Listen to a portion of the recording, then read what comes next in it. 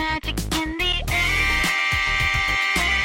Hey guys, welcome to Jammies. If you don't know, Jammin' and Jammies is a live show that happens here in Nashville every week, and we feature hit songwriters and rising artists. Right now, we are all sitting at home in our pajamas a little bit more. So while we're doing that, we're sitting down with some of our favorite artists and songwriters and hearing about their journey. Today, we are lucky enough to have Mr. Lonnie Fowler. Lonnie has had a heck of a year. He wrote Jordan Davis's hit single, Slow Dance in a Parking Lot, as well as If I Were a Cowboy off Tim McGraw's new album that just came out. He was also named one of the top 100 breakthrough songwriters by Music Row magazine in 2019. So I'm really excited to hear about his journey. I'm sure you are too. So let's welcome him. Hi, Lonnie. How you doing? Hey, how are you, Megan? Good. Thank you so much for being here. Oh, well, thanks for having me. It's not a usual thing for me to do, an interview, but it's kind of fun. It's going to be fun, yeah. Do you want to just start by telling us where you're from and who your musical influences were growing up and all that stuff? Okay. Let's see. I'm from just north of Pittsburgh, Pennsylvania, and I grew up. My mom was the musician in the family, and we were all going to have to play piano whether we wanted to or not. So I grew up on the whole classical thing, and ended up taking that all the way into college. I was like a piano performance major and did the whole repertoire thing. But late in high school, I'd started getting into jazz and doing a lot more stuff by ear. And I'd always listened to like top 40 and some singer-songwriters and a lot of rock and just a wide range of stuff in addition to studying the classical thing. And then I added jazz into that. And then so in college, it started to shift more to jazz and then more to just like commercial music in general. And then I was wanting to get into songwriting, or I was interested in, I'd always written music since I was little, but I'd never ventured into lyrics because they're always so abstract, and a lot of the stuff that I listened to, like more of the rock and top 40 stuff, it didn't always make literal sense. And I did a road trip out west with a good friend of mine. We had like no itinerary. We went out for like 3 weeks with just some traveler's checks and a big atlas. That sounds fun. Yeah. And so he was like a big country fan. And so that was kind of the trip where I had hours and thousands of miles of country because we were trading off. And I was like, okay, I get it now. And so that sort of like flipped a switch. And that's how I ended up more, I was like, this makes sense. So I can at least try to write stuff about real life, instead of. Do you remember specifically what you were listening to that made that light switch go off? Well, this would have been. There were a few things. I know that like, "Don't Take the Girl" was on the radio a lot right then. So it was like Tim McGraw was like blowing up with that second album. Yeah. And then like Little Rock by Colin Ray really spoke to me, which is a Tom Douglas song, which was like one of his first big hit. And just that whole like early mid 90s country thing that, everybody loves to talk about now. Yeah, it's everybody's favorite. Yeah. That's awesome. Okay, well then what took you to Nashville after that? Well, having grown up in Pennsylvania, I ended up going to a small private Christian liberal arts college called Anderson University in the state of Indiana. And while I was there, they had a pretty good music program. And while I was there, I ended up starting a band with some other friends, and we kind of did that for a while. And we toured mostly throughout the Midwest, but then kind of went beyond that a little bit. And it sort of became a part-time job or a full-time job at times. And that went until a few years after I graduated. And then we all stopped because life was pulling everybody in different directions. And then, so I was still living in Indiana, but I thought, I don't really know what I want. I want to do music, but I don't know where I want to go next.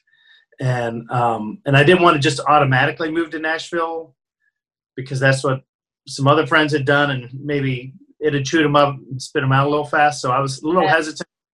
but then finally, my wife and I were newlyweds, and we're like, let's just go down and do it and just see what happens. We don't have to stay there forever if it doesn't work out. So so I moved down, and then soon after I got here, I got kind of sucked into playing piano and keys on the road for some different artists. And so I moved down more for the writing thing, but then being hired as a musician became it ended up becoming my job for several years. I mean, for almost 10 years maybe. And so I was trying to develop the writing during that time, but it was it felt like separate worlds at that time. Like things are a little bit more overlap now because the business has changed drastically. Yeah. But yeah. Yeah, I've heard that before. It's hard. You feel grateful, I'm sure, to be able to be doing music to make a living, but it's not exactly why you came here. Yeah. Yeah. Yeah. Well, then, can you take us into how it happened? I mean, you were playing keys on the road with artists. I'm sure it was fun, but you knew you wanted to write. How did you get your first publishing deal, and how long was it until your first cut then? Well, I kind of did things in a weird order. Because I was playing on the road, and I'd been writing when I could. I had a very small handful of co-writers, and we were all trying to figure out the business together. And one of the guys I'd been in that band with, he was down here, and he had a couple of like CCM cuts, and we were writing together. We had written together in the band. He was one of my first co-writers ever, and just has always been like a great friend and great encourager to me. And we had written a song that we kind of forgot about, and I was still on the road, but long story short, he got a call that Bucky Covington, who had just come off of American Idol, was in the studio recording it, and they'd asked for a lyric sheet, and we didn't even know that it was on hold or anything. We just got a call out of nowhere. Wow. And so I had a cut, and then it ended up being a single. It was a song called I'll Walk. Yeah. And so I felt like I was able to write, but I was still figuring out the whole publishing world in Nashville. And I was a music business major. So I had familiarity with, how it worked, but not necessarily how Nashville worked. Yeah. And so that came at a good time. It being a single, my wife and I had our first son, and I was like, okay, I don't want to be on the road anymore. Yeah. And so it worked out to be a good time to transfer my focus, shift it over to more writing all the time. And so I just sort of did my best to make that work. And I still played, but I just kind of, I don't know, was a part-time stay-at-home dad. And, I had some of this single money coming in because the song that we had did well enough to kind of enable that transition a little smoother. And then it was just like continuing to try to write enough songs. My goal ended up becoming, I'll say it this way. I had friends and acquaintances in the music business that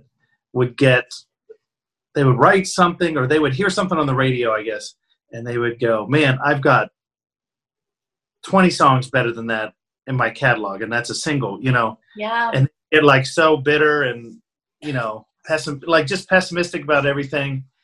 And I saw that, and I was like, even though you can see there is truth in that sometimes, because there's so much unrecorded great songs down here.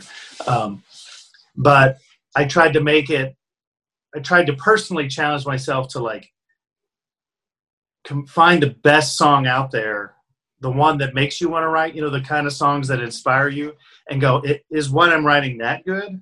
Because if it's not that good, then I can't complain about not getting cuts or whatever, Right. or getting the publishing deal, which is what I was trying to do. So during that period of being part-time stay-at-home dad and having had just this sort of one-off song get recorded, I just sort of resolved myself to write enough good stuff until people had to pay attention to something.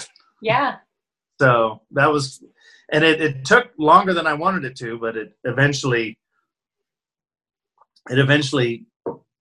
I feel like it eventually worked.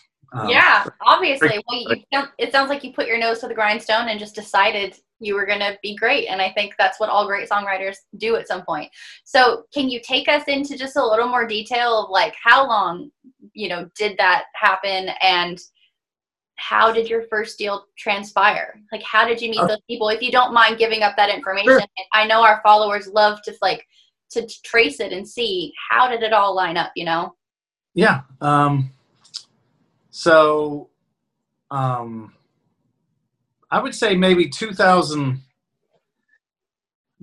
My Bucky single peaked on the charts in late 2008. So I felt like in the wake of that, I had a little bit of momentum, and I started meeting with some publishing companies, and then ups and downs, some relationships that I thought were going somewhere, and then they kind of all change. And so just trying to figure out who you work with best. And then finally in 2014, so 5-6 years after that, I had been meeting with Olé, which is now Anthem, and they were meeting with some other people, and one of them was this guy named Jordan Davis, who was looking for a publishing deal. And they said, hey, why don't we really like your stuff, we like his stuff, why don't you guys try writing together with one of our writers, see how that works out. And then so I was like, okay. So we tried it. We wrote with one of their writers, and it went well. But he and I kind of hit it off, and then we said, hey, let's try this again, just the two of us. So we got back together a few weeks later. This is in August of 2014, and we wrote Slow Dance in a Parking Lot that day. And it came really fast. And sort of in the wake of that, he started getting a lot more attention. Like Olé really, they loved that. And that was when he's starting to pursue the artist thing. Yeah. He definitely has this unique quality about his singing and his writing. And so he really stood out quickly, and he's a great writer and a smart guy. So I feel like getting to my publishing deal was indirectly riding his coattails, because he got all this buzz, and I was just sort of like, my name was on a bunch of these songs that were getting some buzz. Yeah. And so he gets his publishing deal. With less than a year, he gets his record deal with UMG. And I feel like that was when suddenly I started getting people going, oh, wait, who's this Lonnie guy? That was really when it felt like things started changing a little bit. But I still couldn't get anybody to sign me. And then finally, during that time, I had so I feel like I'm jumping all over, and I'm not used to talking such long stretches by myself. I'm following, I swear. Okay. I've been working with a guy named Whit Jeffords, who was with a publishing company called Amylase. And he was pitching maybe 30 or 40 of my songs, just sort of like on an informal agreement that we had. And he was also setting me up with some of the writers that he worked with, including David Frazier, who, that was about the time, David's on a few really big songs, and he was on, Drinking Class was out about that time, which David's on. And so it was like, I was starting to get to write. Whit was setting me up with some, hit writers. And that during that year after Jordan got the record deal, Whit said, hey, look, would you be interested in doing a joint venture with a publishing company? Like, you and I, let's figure out the terms. And so we did. We came on a split, and whatever the draw I wanted, like all those little details. And then he kind of went and took meetings for me. Wow. And then we had a couple of the big publishers were interested, but it didn't quite work out. And then I was thinking nothing was going to happen. And then just out of nowhere, in September of 2016, he just calls me up. He says, Warner Chappell wants to sign you. And like, they've agreed on stuff. And I was like, what? So And so like I had taken so many meetings over the years, and always had that get in the car, call my friends, like analyze everything that was said in the meeting. How long did they make it through the verse? They make it to the end of the song? Were they looking at their phone? Were they all these, just analyzing every little bit of the meeting? And so I didn't have any of that. It was just like, I'd never met them. Oh. And so the first time I met everybody, like we'd already gone to long form contract, and that was the first time I went into the building to meet who I was going to be working with, because I was just like, I'd been waiting so long, and they're such a reputable publisher that I was like, I just need to I'll make it work. It doesn't need, at this point, I'm not like going to be picky. You know what I mean? If Cinderella's shoe is really blisters, I'm more than happy to try to shove it on my foot. But it's been a great experience, and I mean, I love working with them. So, yeah. That's amazing. What a crazy story. I can't tell you how much I relate, and I'm sure our followers, 99% of our followers are aspiring songwriters. So we can all relate to having the meeting and getting in the car and going, what just happened? Was that good? I don't know. Like, I think it was good. Yeah. So I appreciate your honesty in that. And can you tell us, like, I'm sure it was kind of a night and day difference before writing by yourself and then all of a sudden having a team. I mean, was there a huge difference? I mean, did you know, like, Warner Chappell has so many songwriters. Did you feel like they were just pitching a ton of your songs? They do have a ton of writers. So I feel like you really do need to, you're still kind of on your own in the sense that, I mean, when I explain it to friends that are outside the business, I'm like, my publisher, they're not my employer, and not even legally. Like, I'm a contractor basically, and we work together. So even though they're the massive, huge, successful company, and I'm just this individual person, we're more partners in it. So there's still a lot of stuff that I have to do on my own and figure out. But now I have a team of people helping schedule co-writes, making introductions. And they do enough on my calendar that things they just show up, and they'll have the instructions. It used to be addresses. Now it's like a Zoom link, or like, you're going to be hosting this one. So send your Zoom info to these people. That must be nice though. I mean, after years of working hard by yourself, I feel like you've earned a team. So that must be really nice. Yeah. And so, I was going somewhere. And it was going to be. Sorry. No. You didn't interrupt me. I derailed myself long before you. Let's see. But yeah, working on my own, and then switching to the publisher. I remember talking to Tom Douglas in the wake of me having that first single, and he said that he still liked turning on the Music Row and getting past the roundabout and going, I belong here. And I do remember having moments like that where I walked up to the front of the Warner building and just seeing the big W logo for Warner Music, and just seeing that. And I'd been seeing it since I was a kid at the end of TV shows and movies, and then in album covers and, and all that, liner notes. And that was a big thing too, just to feel like that you have to believe in yourself, but to have somebody else believing in you, and you have your significant other or your family or your friends, you always have those types of people that believe in you, which are so crucial. But then you start to acquire other believers, through co-writers, and then the list slowly gets bigger. And then when you get into something like that, it was just it must be surreal. Yeah. And that was huge for me personally, because I felt like it had taken a long time to get to that point, and just to sort of, it wasn't the destination. It wasn't to get a publishing deal, but I don't mean that I didn't want to end up there. I just mean that wasn't the final goal, was to just get a publishing deal.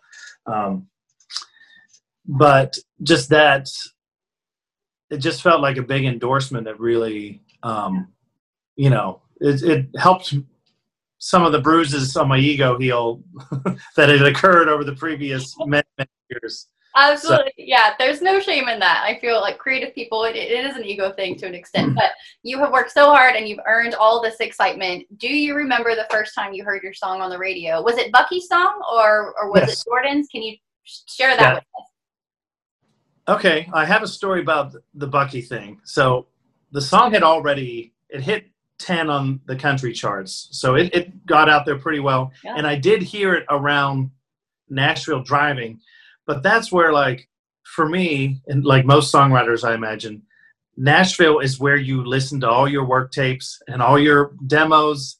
Yeah. And if you do get a cut, that's where you listen to the album. Like, you're always, like, for me, it was always in my car. Yeah. So I'm driving around. So hearing it on the radio was exciting, but I'd already heard it in my car before. Yeah. Like in familiar surroundings. And the time that I really remember, and it was probably 6 months after it peaked on the charts. We were on a family vacation out visiting national parks out west. Yeah. And we were just in the middle of the canyon country in southeast Utah, like outside Moab. And it was a station the station was called Canyon Country. And it's just like we're thousands of miles away from home.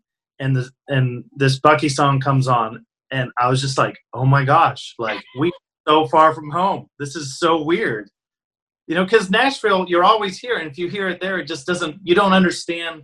Yeah. The reach of a popular song or of an artist is so abstract because I don't think humans are meant to be having stuff heard by millions of people or whatever. Yeah. And so that was like the moment that it really sunk in for me, I think, for that first song. What a special moment. And what about Jordan's single? A similar thing. I had heard it on the radio, which was still exciting. But our family, we were just at we were a fast food restaurant. We were at a cookout because our boys love that. And they usually had on like a CCM station and it was usually quiet. And then that day it was country and it was really loud, and like partway into us eating, like Slow Dance came on. Wow. And my boys like and I think that was when it sunk in for them, and just sort of like hearing it somewhere where you don't expect to, it feels like the first time on the radio, I guess, for me. Yeah. And now you're a cool dad, I guess, right? Well, I have good days, I think, with them. Bad days. I think that's probably all parents. Yeah. Okay, tell us real quick what is your songwriting process? Because you play piano pretty exclusively. I play guitar. Do you? I wrote on guitar for years and years because piano was such a thing. I was such a player on piano that I didn't really grow up singing. I was like more serious about playing. So piano was never really connected with me singing. And then I started learning guitar in college, just basic acoustic stuff. And then that's when I, started writing.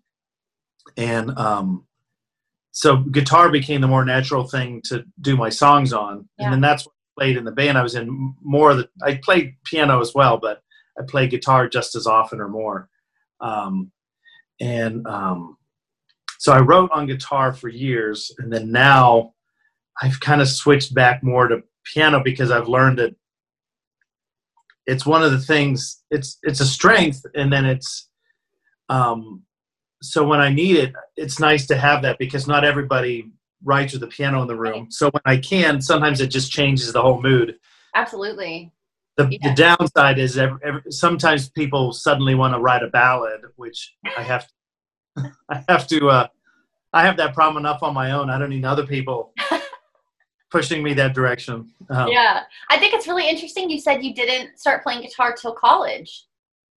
Yeah. Which isn't late by any means, but I heard somebody recently say that they were like 20 years old and they were saying it was too late to play guitar. And I was like, I don't think it's ever too late. So would No. you agree? I don't think it's too late. I think I think your brain is a little more set in its ways, so it's a little bit more of a challenge. But I think as an adult, you start to if your expectations are too high or you're not expecting difficulty.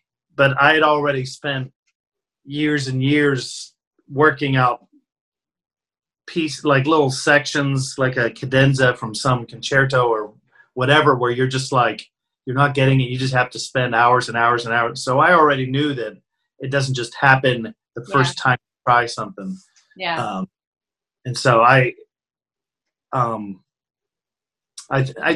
think you can learn it at any age. So I love that. Okay, well, I'm glad we covered that too. Take us into the songwriting room real quick and just tell us, are you more of a melody guy, lyric guy, both?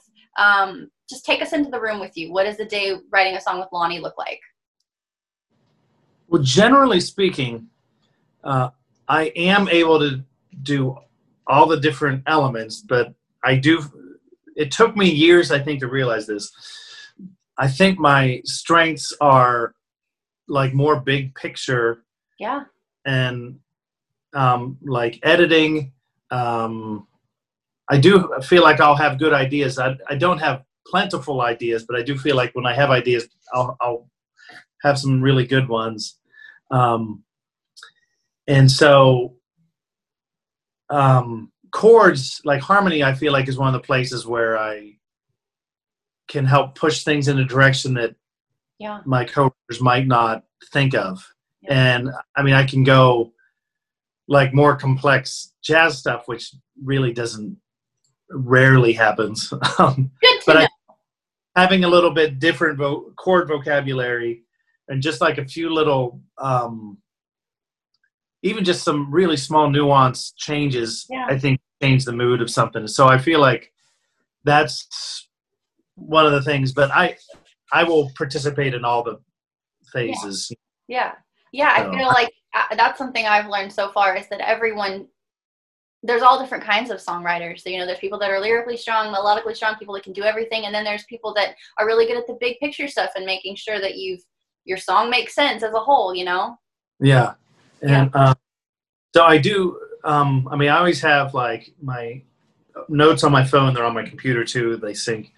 But just that's where I get my idea, like lyric ideas. And so let me see. I currently have, because I don't delete them just in case. So sometimes I just scroll back years. I don't know if it's going to tell me how many on my computer. I think I'm like at 4,000 or 5,000. Oh, wow. But sorry, I'm getting notification. Getting notification. No. Dang it. Sorry. You there?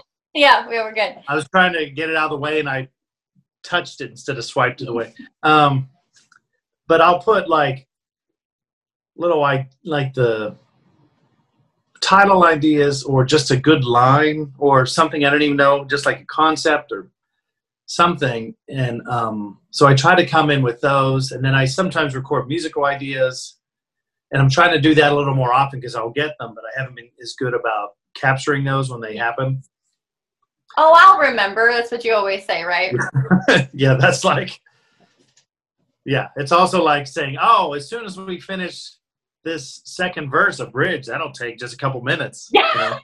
It's like a kid's death to a session sometimes, like to say, oh, the rest is going to be easy. Yeah, it'll write itself, right? Okay, tell us real quick, and I do want to get you to play a couple songs for us, but tell us all about your Tim McGraw cut. Tell us all about that, please. Okay. Well, it happened, obviously the album just came out, and it's August of 2020, which has been the weirdest year most of us have ever gone through. And I live in East Nashville. We started writing the song. That's going to be relevant. We started writing the song last fall. It was me, Zach Dyer, and Dave Turnbull. And Dave is a tremendously great writer, and he's so methodical, and he's the kind of guy that could write a song in like 15 minutes. Yeah. But he will not stop until it's all right. And Yeah. so that song took us 4 appointments. We were mostly done after 2. The third one, it was just really a short, we got interrupted. We had like an hour or so. Yeah. And then the fourth one, we finally got it.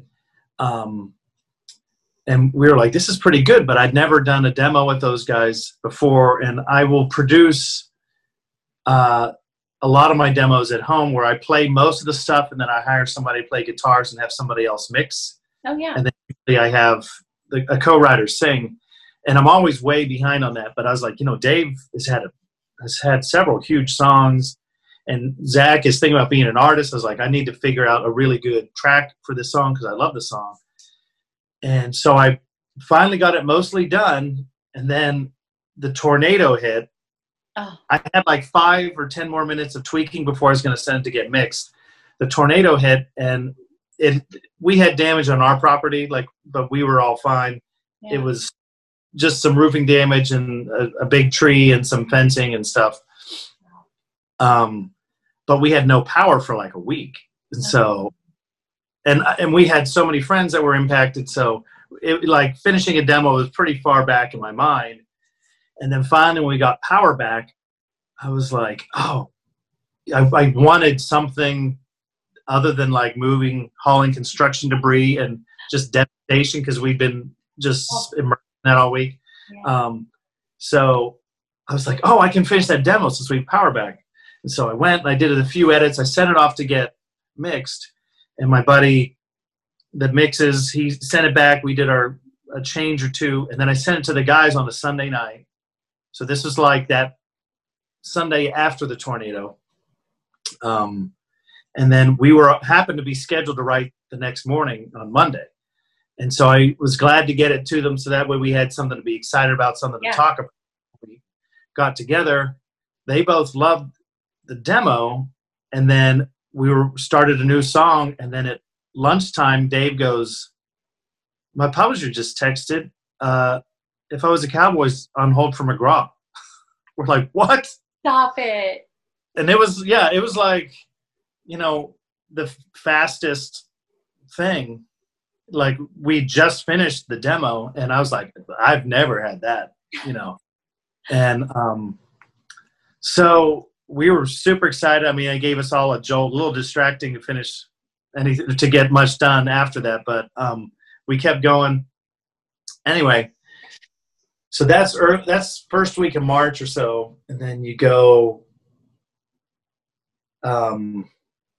everything, go forward a couple weeks, everything shuts down. And I just I've had big holds and stuff before. And I've been let down. And I was like, everything shut down. That's the old world. I don't think anything. I was just sort of preparing myself for it to not make an album or ever get recorded or whatever. And just because I thought, that February feels like ancient history, and it's only late March. And so the first weekend of April, I got a call from Dave on a Friday. My wife and I were going to pick up some takeout, and he called, and he and I are good friends, but it's not like we call and chat. Yeah. So you knew something was up. Yeah, I was like, hey, what's up? He said, McGraw just cut our song. I was like, what? And this is like, we don't know when he recorded. He may have recorded it like right before everything shut down, but he's such a big artist, and it's not like they're like telling everybody every little detail. Right. Pretty secretive, and has his way of doing things, and which is fine with me. But we didn't really know anything, and then we found out, and that was so early April, and then it wasn't until July that they released the track listing that we finally got confirmation that we made the album, because they can record it and then go, this doesn't really fit with everything else. And so we made that track listing, and I found out because anything that McGraw was doing after that hold, like I was like, I was just like anything on Instagram was like, oh, what's he saying? What's he saying? And so I found out that we made the track listing by he'd released the title track, and also you could finally pre-release or pre-order the album, Wow. and they track listing, and I was like, there we are. And yeah, so that made it. That was a big sigh of relief, because once they get to that point, it feels a little more. It feels like it would take a lot for them to undo it at that point, because they've already gone. They've done the album. They've done the label copy and all these things. There's a lot of steps to undo. You could kind of relax at that point a little bit and get excited. Yeah. But it finally. It's never official though till you're like standing in Walmart holding it, or like downloading it from iTunes or whatever. Like that was last Friday was like the final, Yeah. Did you go to Walmart and hold it in your hand? Oh yeah. Like we had to go to 2 because the first one we went to we didn't realize, but it's the one at 100 Oaks, and they don't have a music section anymore because it's a smaller. That's so sad. Oh. Yeah. Then we went to one a little bit closer, or a little bit farther south that was close by, and then they had it. And so and that was like, before 8 in the morning, because I had something at 8:30, and so we wanted to make sure my wife and I went out and got that. You went to Walmart to get the CD. Did you slow dance in the parking lot after? No, we had too many we had to get back because the boys are doing virtual school, and real life got in the way. I gotcha. Okay. Yeah. Okay. Well, congratulations! What a whirlwind of a year, really. Yeah, it's a bizarre year to have so much good news, and to know exactly how to. Like, I still am enjoying it and appreciating it, but I have so many friends and people that I've worked with that have it's been such a difficult year, like friends that are touring musicians or whatever, that have just like everything has stopped, and it's not going to start up for a long time. And so I've felt extra sensitive and pressured, like I need to temper enthusiasm, but definitely a lot to be grateful for this year. Well, that's very sweet of you. It has been a strange year for everyone, but you should soak it all up. You and your family should enjoy it. It's been a long time coming. Do you want to play something for us? Sure. I figured if I was going to play anything, it would be the slow dance or this McGraw cut. Yay! Do you care what I start with? I don't care. I'm excited to hear anything. Well, I'll do this McGraw thing first. Okay. And he has such a higher voice than me, but he does not sound. I don't feel like I sound low, and I don't think he sounds, because I feel like he sounds pretty like manly. But then when I try singing on the higher stuff, I'm like, oh, that is interesting. Strange. Yeah. Anyway, so I'm in a way different key. Right. All right. I don't know if I've ever performed a whole song over Zoom. Like, we've written stuff, but usually I'm not the one doing the work tapes. All right. Is this okay volume-wise? Yeah, perfect. Okay.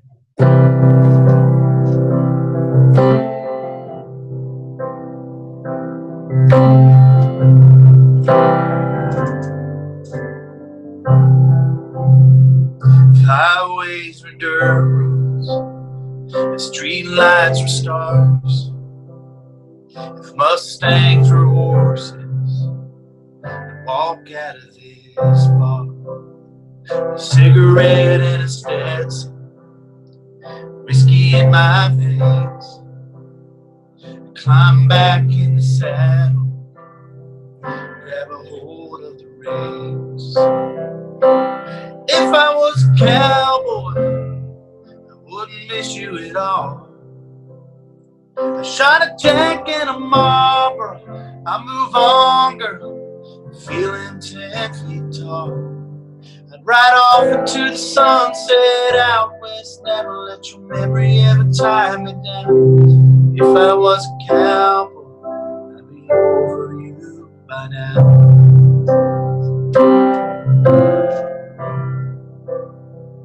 You'd be ashes in a campfire, water under a bridge, a trail of dust behind me. You'd never find me again. 'Cause if I was a cowboy, I wouldn't miss you at all. I shot a tank in a Marlboro, I move on, girl, feeling 10 feet tall. I'd ride off into a sunset out west, never let your memory ever tie me down. If I was a cowboy, I'd be over you by now. Put my boots down in a new town, find a nail to hang my head. You wouldn't kill me, I wouldn't still be wishing you'd come back. If I was a cowboy,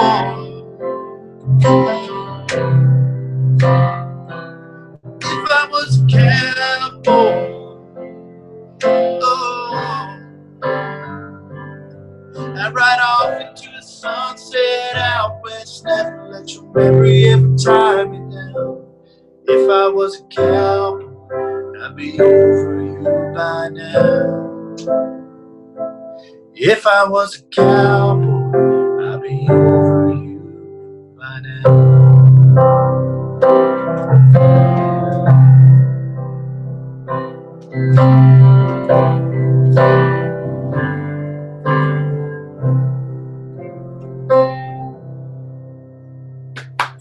Yeah. Applause. That's something I haven't heard. I don't mean for me personally, just in general. Like, you haven't really heard applause. I know it. I know. I only hear myself these days, applauding for myself. That is just obviously such a great song. I'm glad that you and Zach and Dave were also methodical, because there's not a throwaway line in the whole song. It's so great. Oh, well, thank you. Bravo. And Dave was a big part of pushing us to where I think it needed to be. And obviously now anytime, if we're not done, like Zach and I, we've continued writing, and Zach and I are like, oh, however long it takes, I'm fine with that. That's right. That's right. Yeah. Being meticulous pays off. Yeah. Okay. I want to have you to play another song, but I was wondering, is there anything you wish you'd known when you first got to town and first started this journey? Anything I wish I had known? Or just a piece of advice or something. Yeah. I mean, there's so much. I'm trying to. I know. It's a tough question. I should have given you a heads up. Yeah. I mean, one thing, I mean, I mentioned it earlier. I think, to always compare yourself to whatever you think is the best. Don't ever compare yourself to the worst example of something you can find, because you're always able to find something that you don't think is good enough, and you don't need to worry about being better than something you don't think is good. Yeah. It's like trying, because once you get to the point that you're in a publishing deal, or you're trying to get more cuts or another single or whatever, like, you are up against all the best writers in town and some of the best songs. And so you can't have a song that might beat a bad one, because you're not going to beat all the really good ones. And then, there's always going to be an exception where something that you think maybe doesn't measure up, but could be beaten, but to not always focus on what you can do better, and I think that was, it made it easier to not get angry and just to continue to work, and and the other thing is you can't fail if you don't give up. And that, I feel like I'm an example of that, because I have lots of talented friends and people that walked away. It could have been a month too soon. It could have been a couple years too soon, but I thought they had it in them. But then they just, and not to say the reasons for walking away weren't justified, But Um, you just never know when it's going to happen. yeah. So if it's really a passion, you know what I mean? Like, I understand getting impatient and all that, but just if you don't give up, you always have a chance. Yeah, So yeah, absolutely. And where do you look for inspiration? Maybe if the well is a little dry, what do you do? that's good, because the more I get scheduled, sometimes like I'll have periods in my calendar where I just feel like I'm going, and I'll get to a write, especially late in the week, and I'll be like, guys, I don't like anything I have because I've already gone through it all. I have a few things that I personally do. Like, reading always helps, Yeah. just to get lots of words in my head. Listening to stuff that is new, like I can always listen to stuff that's familiar. And some of my go-to favorite albums of all time and favorite songwriters. But sometimes I feel like hearing something new, Yeah. there's inspiration about that. And a couple other things that I've done. I don't do this often, but I watch movie trailers Oh, because they always put the best line in the trailer. So brilliant. you don't always have to watch the whole movie. Now, and so, I mean, sometimes I might watch like 20 trailers and then not get a single, Yeah, nothing out of it. But at least I didn't watch 20 movies right. Well, that's a because brilliant I don't have that kind suggestion. of time. Yeah. But yeah, and looking at old titles from old albums and song title, because sometimes you see a title and they wrote it a completely different way. Like, Yeah, I try not to like do too many other titles, but sometimes just seeing something, yeah. or just finding like some. I found a title. It was a Dizzy Gillespie arrangement that we wrote a couple years ago, and it was like, instead of Swing Low Sweet Chariot, it was Swing Low Sweet Cadillac. Ah, I love And, that. yeah, and I was cutting the grass and it popped up, and I looked at my phone. I had my headphones in, and I was like, "Oh man, I'm writing that title because I've never heard it before." And so I wrote it down, and so I just feel like the other thing. I will say this about the way I collect ideas. Some people are like, they're like just amazing. They can just do it all at once, like one big glorious moment. They can like get the inspiration and write the song. Yeah. And I'm the opposite. I just slowly collect little bits and pieces over time. So they're more like a great white shark attacking a seal, like one big glorious National Geographic cover moment.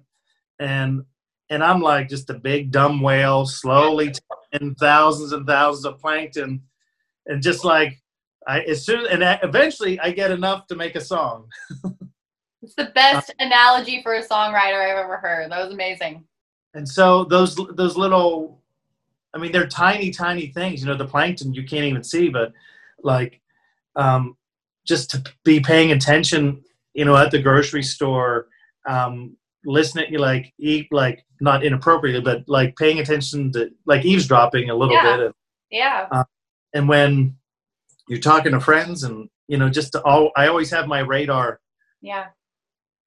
going, and so I feel like it's easier to always have my radar going than to like have to sit down and get ideas. But I do have days where I just sit down and go, I need to try to find some ideas today, so I have a little bit more to work with next week or next few weeks. So well, those are great suggestions. There's some really unique ideas in there, so I really appreciate it. I'm sure our fellow songwriters that are going to watch this will too.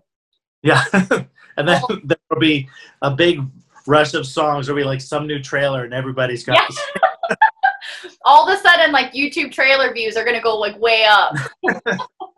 Well, thank you so much for being here. You've had such a great year. I feel like the best is yet to come. So play us one more song, would you? And okay. I hope you're enjoying it, even though it's a weird year. Oh, well, thank you. So this is Slow Dance in a Parking Lot, which is I didn't tell the story behind this, but it's based on a true story. It's a moment from me and my wife's first date. And I'd thrown out the title to a few people and it never really went anywhere. And I threw it out to Jordan. And he's like, oh, I love that, because he loved the idea of having a long title. And then he said, well, tell me more about that. So I told him the story of our first date. And he's like, well, let's just put all that in there. Aww. So this is like one of the most like literally autobiographical moments from my life that's ever been in a song, which I typically don't write it that literal. But anyway, here we go.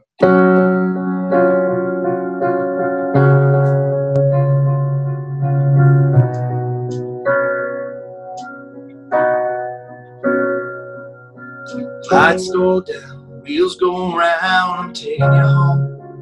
Hoping for a soul song to come on the radio now.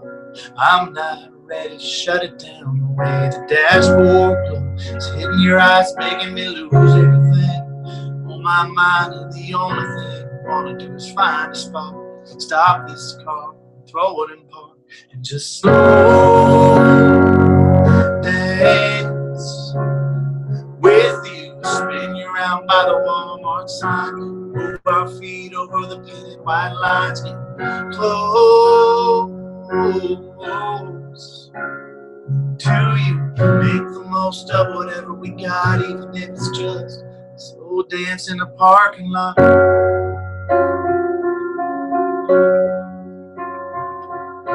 Half song gone, one door open across the lot.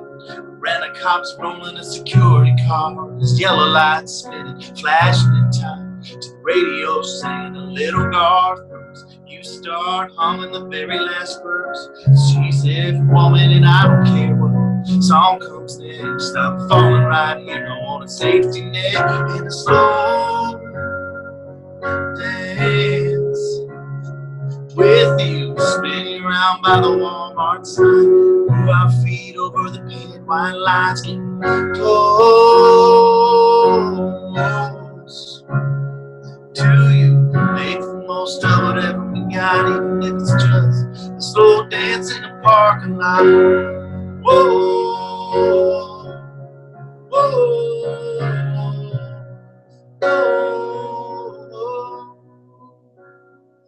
and get close to you. Make the most of whatever we got, even if it's just a slow dance with you. Spin you around by the Walmart sign, move our feet over the painted white lines, get close to you. Make the most of whatever we got, even if it's just a slow dance in a parking lot. Slow dance in a parking lot.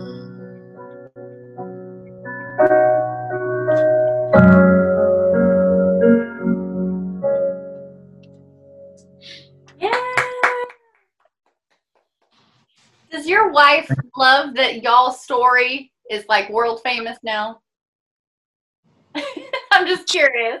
Yeah, well, she's always loved the song, but not like in a, oh my gosh, I'm so glad that our story's out there. Really, it's more like such a bizarre concept to think that people are hearing it. You know, like she loves the song, Yeah. but as far as it being out there, like what it means for my career is like a lot bigger deal than like, she didn't need people to be like, hey, this is our first date. Yeah. But like seeing Instagram videos of like people proposing to it, or I saw one a couple weeks ago is like this mom dancing with her little girl when she was dropping her off somewhere like in a parking lot. It was like so sweet. And just like things like that, like to have something that is creating a part of creating moments for other people or inspiring them in that way. Like that's the exciting and bizarre part for us to get to see. That's what oh, sorry. No. I was just going to say that's not something you would necessarily even be able to know about before social media, but have people like, you know, so anytime I follow any song title that I have. Like I follow the hashtag just in Yes. case. Yeah, well, that's what it's all about. And I mean, it's obviously a special song too, because Jordan hung on to it for 4 or 5 years, right?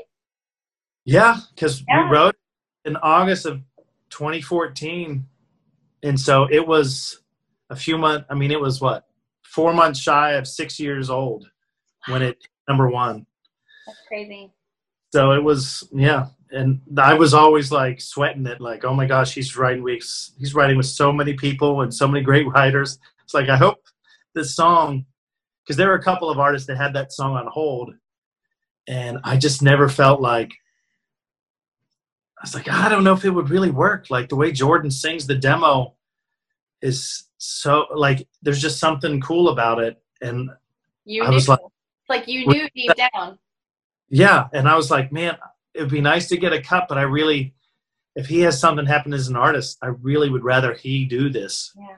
Because I feel like I can't even phrase it the way that he does. Because like there's just a laid back, it's just so, it sounds so easy and it's so wordy. And like, I always feel like I'm just like, I'm trying to make sure it feels somewhat natural. And he just feels like he's telling it to you like you're just hanging out. Yeah. So. Well, I Yeah. loved it. I love the song. I love all your stories and your insight, and it's just so inspiring. Just don't quit, I think, is a great bottom line. If you really want to do it, just don't quit. Would you agree? Yeah, oh, definitely. Yeah. So. Thank you so much for being here. I really appreciate it, and so do our followers. So we'll have to catch up after your next hit. How about that? Okay. Well, thank you. Thanks so much for having me. This was fun, and it was. I hope I Not too made bad. enough. huh? So. A successful So interview. Thank you so much. All right. Jammin' and Jammies.